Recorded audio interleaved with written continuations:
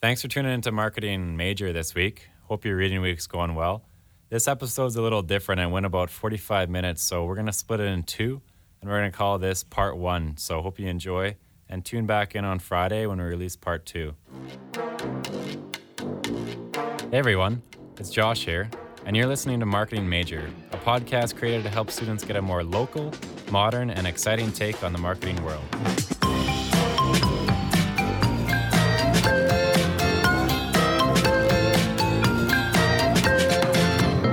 Our next guest on the podcast here is Colin Christensen.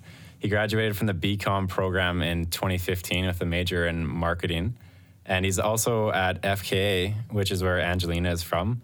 I think we're going to call this one the FKA series because we got three people coming from FKA. So Colin, is there anything for listeners who haven't heard of FKA that makes it like a sweet place to work? Yeah, so it is a sweet place to work, so we'll start off with that. Culture-wise, it's really fantastic. It's just a really good group of people, really brilliant and fun and motivated, so which makes it a very engaging culture. And it's been a lot of fun too, so I've been there for 2 years now.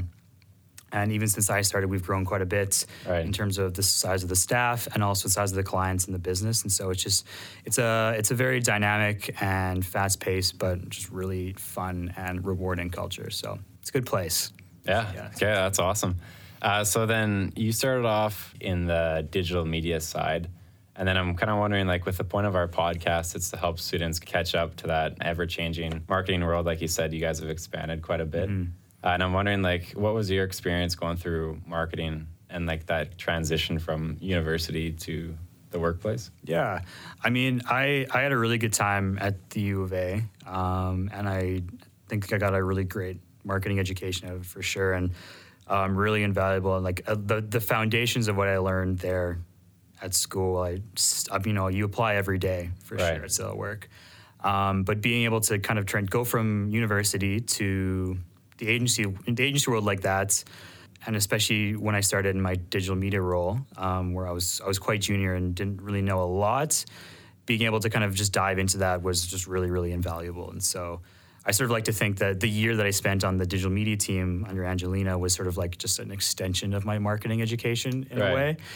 And yeah, so there was definitely a lot to learn going from, the U of A to kind of being thrown into digital media, just I mean, in terms of understanding the agency sort of model and kind of working in that environment to begin with.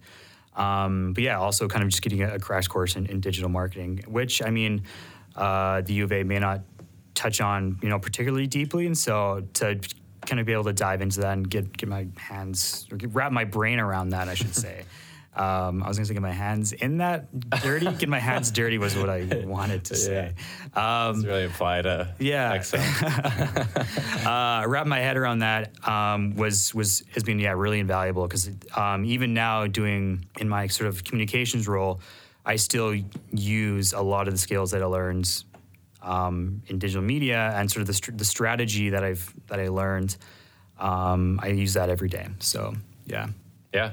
I was going to ask, like, what kind of crossovers there are between, like, the media and the communications department? Yeah, I mean, the biggest one is for sure is social media. So if anyone isn't 100% sure, what the digital media team does is they sort of plan, strategize, buy, and then optimize meaning sort of make sure these campaigns that they've bought are running most efficiently and effectively as they can. But yeah, so some of the channels that they buy these ads on are going to be on social media. So, Facebook, Twitter, LinkedIn, Snapchat, Instagram. I'm sure everyone has seen, a sponsored post on Facebook or on Instagram or a promoted post on Twitter or on LinkedIn. And so, there is a lot of crossover now between sort of the paid side of social media and the organic side. Organic meaning that it's content that the brands that we're working with are just posting from their own channels for free. Right. The content that they're creating, and pushing out to the audience, their followers and whatnots. And the divide between the paid side and the organic side has been really ever shrinking. So there's a ton of crossover now.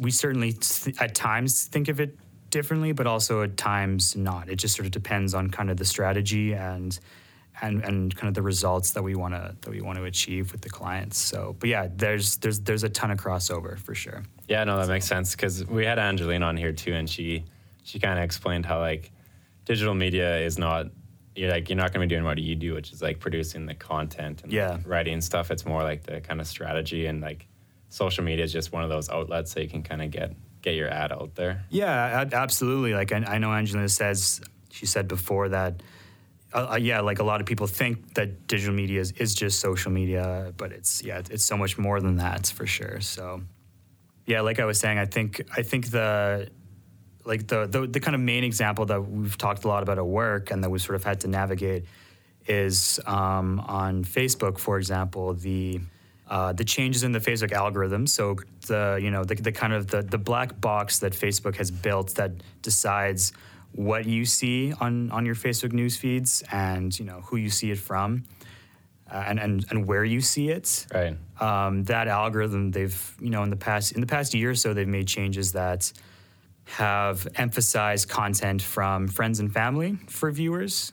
So which if you're a Facebook user, and the average Facebook user probably isn't particularly interested in hearing from brands all the time. They're on Facebook because they want to see pictures from friends and family and statuses and updates, for sure, which that's the whole kind of point of the product, at least to get you on the platform. So they made changes that emphasize that content and sort of have devalued posts from brands or brand pages or other pages that people have liked.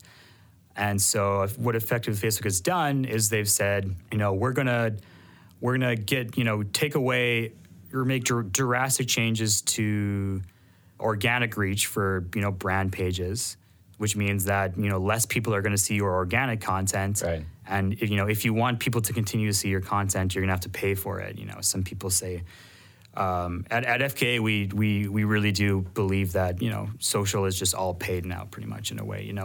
We think a lot of the times, if you want to have an organic content strategy, there's has to be sort of in parallel a paid strategy behind that too. So if that makes sense. No, yeah. So effectively, what that means is that we're still creating organic content, but we're going to be what's called promoting it or boosting it. So what that means is, let's say, for example, you have a brand, and then they have a page, and let's say you have 5,000 followers or 5,000 people who have liked your page.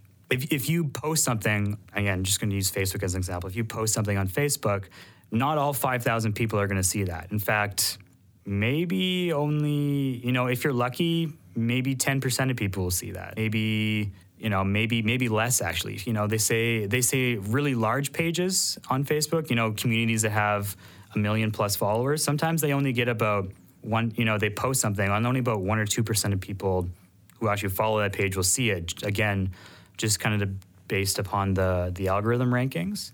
And so for a lot of brands and a lot of communities or community managers, that's not really ideal. And so what you do is to kind of signal boost your content is just like an ad. You put money behind it, and there's targeting parameters. And then you just sort of amplify your content. So you're going to be pushing it out to your community, but also sort of more people as well. So originally in the past, there used to be a really clear divide, but it's gotten quite murky now. So sort of the short answer to your question is yes, there's a lot of overlap between digital media and organic content and communication. So sweet. Yeah, that makes sense. I guess jumping into your role, so I didn't really say it, but you're a communications and content writer is your official title? Yeah, that's my official title, yeah. Yeah. And so we have a question from one of our listeners. Her name's Jen, and she writes in, what are the main types of content that have the largest results in your experience? It's a very good question, Jen. That is probably the question we get most. That's probably one of the questions we get a lot from clients as well. And my answer is probably going to be super satisfying because it's just going to be, it depends. The question was what pieces of content have the largest results? Yeah, largest results. Yeah, there's a lot to this question. I would say The question, the content that's going to get the largest results is going to be the content that provides the most value for your audience, and it's going to be in the channels where your audience lives. So that's probably not super satisfying to hear, but what that means is that we talk a lot about the value of content, and just what that means is does it help solve a problem or answer a question for someone, or even is it just entertaining? Entertaining in some capacity, or intriguing, or does it help someone learn something that maybe they didn't know they wanted to know about? And so, what is the value of the content for the audience that you want to be talking to, and where are you putting it, and how are you getting it to people? So for example, if you're wanting to reach women between the ages of 18 to 25, and you're a beauty brand, I mean, Instagram's probably going to be a pretty good bet for you. If you are maybe an insurance company and you're trying to reach people ages 35 to 55 for car insurance, maybe Facebook's a better bet. Facebook has a little more robust audience. You're going to see more. There's more of 35 to 55 market there, audience there. So. Right. Yeah, I mean, it's really just like any piece of advertising or any piece of, that really hasn't changed. Yeah, and it also depends too if you're gonna put some money behind it, or if you have a paid strategy. So, yeah, that's so unsatisfying. I wish I could just give I wish I could just say oh yeah, put it on put it on Instagram and people will love it. But, right. No, that makes sense. Yeah. Especially because I guess we'll help answer that question too when I asked Colin to send in some pieces of content that he finds that are really good. So we'll kind of go over that too, and it'll kind of help. Yeah. I think that'll be. I think that should give some good insight into what works for whom and the brands too. And I mean it depends on the brand as well. Like if your brand doesn't seem to fit on a certain channel or doesn't need to be, or you think would people care if the brand is there or not? Then that comes into play too. So, yeah. Do you have any examples of that where there's a brand that probably shouldn't be on that platform? This is actually I kind of do. Yeah. So I got a promoted tweet. So effectively an ad on Twitter. Right. From Boeing. This was a month ago from the aerospace manufacturer Boeing, about F-35 fighter jets, and it was it was just very strange, right. It was just so out of the blue, and I was like, why? And it's just one of those cases where you have no idea why you're seeing something. Even as someone who sort of works in advertising, you're just why am I seeing an ad for a fighter jet? I mean, clearly the ad was developed to sort of probably sway public opinion and in some capacity. Why they were targeting me in Canada, I don't know. But if someone does know, please let me know. Please let me know why I was seeing this ad. But I think that's sort of an example. I think when social media sort of started to grow into what it is today, maybe 10 years ago or so, I think a lot of brands, understandably, were just sort of we need to be on here without. No one really knew what they were going to become or sort of right. what the impact they would have. And so I think there may still be some sort of hangover effects from that. Some brands are just on certain channels that doesn't really make sense. So yeah, we have discussions a lot at the agency where it's do we need to be on here or think long and hard before you create a Snapchat account. Does right. You know what I mean for your brand? Does it need to exist on there? So, yeah. And I guess it's kind of a tough line to draw too, because some things that you think wouldn't work, especially I don't know, 10 years ago, you wouldn't have thought that a Denny's would be on Twitter. Yeah. They'd be that extremely successful. Yeah, we'll talk about that. But yeah, no, you're totally right too. And I think it all depends on, do you need to be there? And if you are going to be there, what are you going to do for people that makes it worth their time for you to be there, right? So yeah. Well, yeah, I guess we can bring up that. So one of your examples of good content was I'm thinking Wendy's. I keep, because when I think of Twitter, I think of Wendy's, but Wendy's is another great example. Yeah, Denny's is also they have a pretty hilarious Twitter handle for anyone who's on Twitter right now. And yeah, I was just wondering if we could jump into that a bit and like what their strategy is and like how it's unique and different. Yeah, absolutely. So yeah, if no one has gone and checked out Denny's Twitter account, I highly recommend it. I think it's just like at Denny's Diner. Yeah, so effectively what they've done is they've created this persona, this brand persona that's just really irreverent. It's subversive. It's kind of absurdist and sort of just really strange. Just sort of like dark, kind of sometimes dark, ironic meta humor but just that works really well for Twitter. If anyone like me has wasted way too much time on Twitter, it can be sort of a weird place. And I think what they've done is they've really nailed a voice and a strategy for Twitter that just really works. And it's in a way that you really wouldn't expect. Again, it's Denny's. They serve 24-hour breakfast. They serve drunk people pancakes at 2 a.m. And so I think honestly, in my opinion, I think for one, it's sort of courageous of Denny's to do that, to sort of say, you know what, we're gonna do this. We're gonna go all out on this. So what they've done it in a way that seems like sort of counterintuitive too. Very few images. On social media, a lot of the times, we say want to get really good engagement. It helps to have, some sort of visual, a video, an image, something like that. It's an infographic.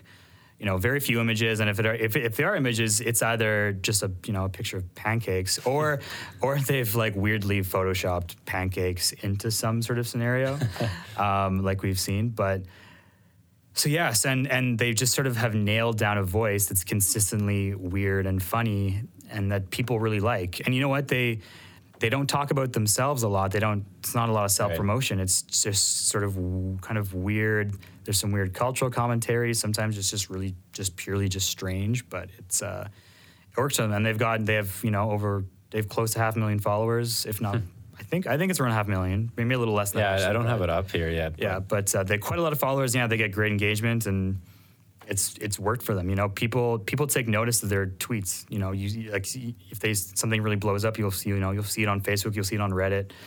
So it works for them.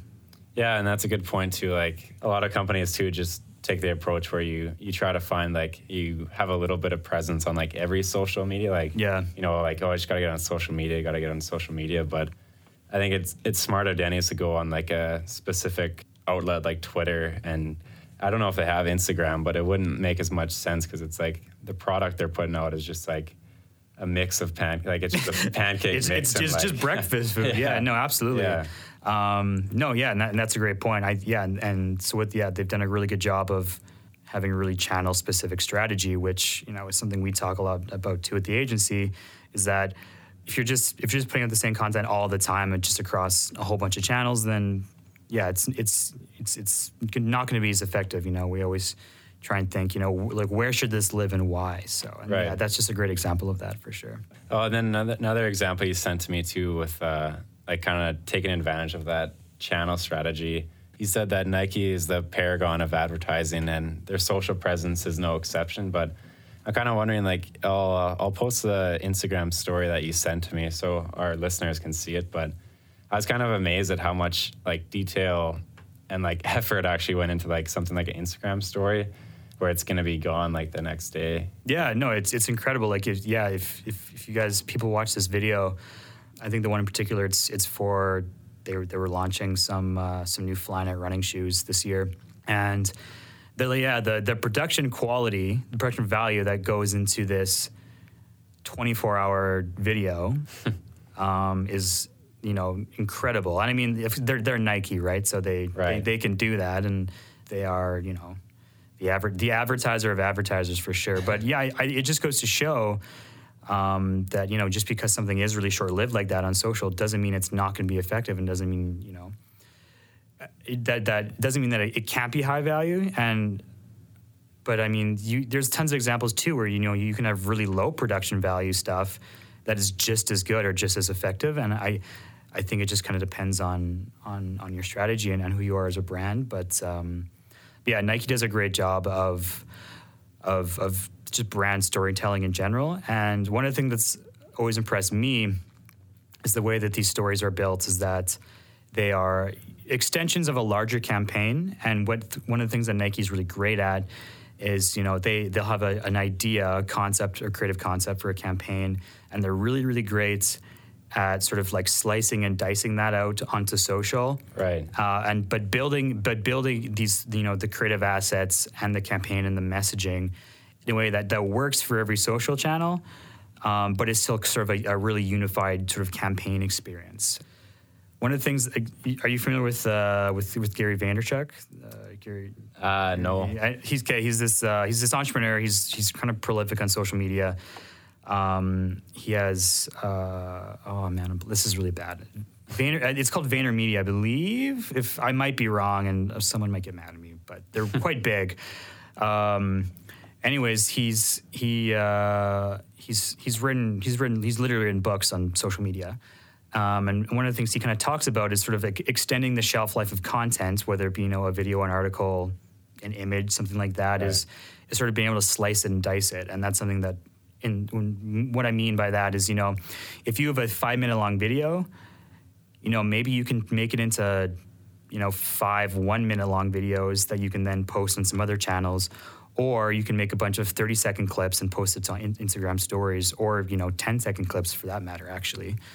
So if you can sort of extend the shelf life of your content and, rethink it and reshift it in sort of novel and entertaining ways, but, that still sort of keeps the message, I think that's a really great strategy. And Nike just does a great job of that. So, yeah, so if you guys don't follow Nike or one of the Nike sub-brands, Nike Running, Nike Football, just check them out, give them a look. They post stuff on their news feed, pretty regularly, but it seems like their stories actually are a lot of the time what seems to be where a lot of the production value kind of goes into, which is really interesting.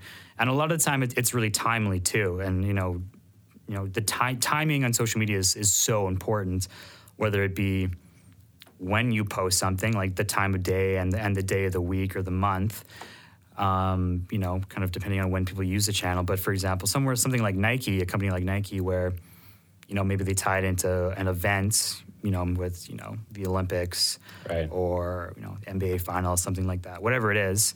The NFL. Yeah, exactly. or something else. I'm going to the NFL, like, with Colin Kaepernick or whatever. They time it really well too. So it's just really seamless. And I think they always have been these sort of like gold standard, and that just sort of continues with social media. So yeah, really cool. Yeah, that's a good point, Colin. So we're going to call that part 1, and we're going to save the rest for Friday. So be sure to tune back in Friday. Colin and I go into Patagonia and their social media presence, as well as Vice and everything they're up to. And then we also talk about what Colin is up to in Edmonton. So we'll talk to you then. Cheers. This episode was produced by myself, Josh Radistitz, and the team at UAMA Productions. If you like this episode, leave us a rating and share with your friends. It helps everyone discover the show. Keep an eye out on UAMA's social or subscribe for our upcoming episode.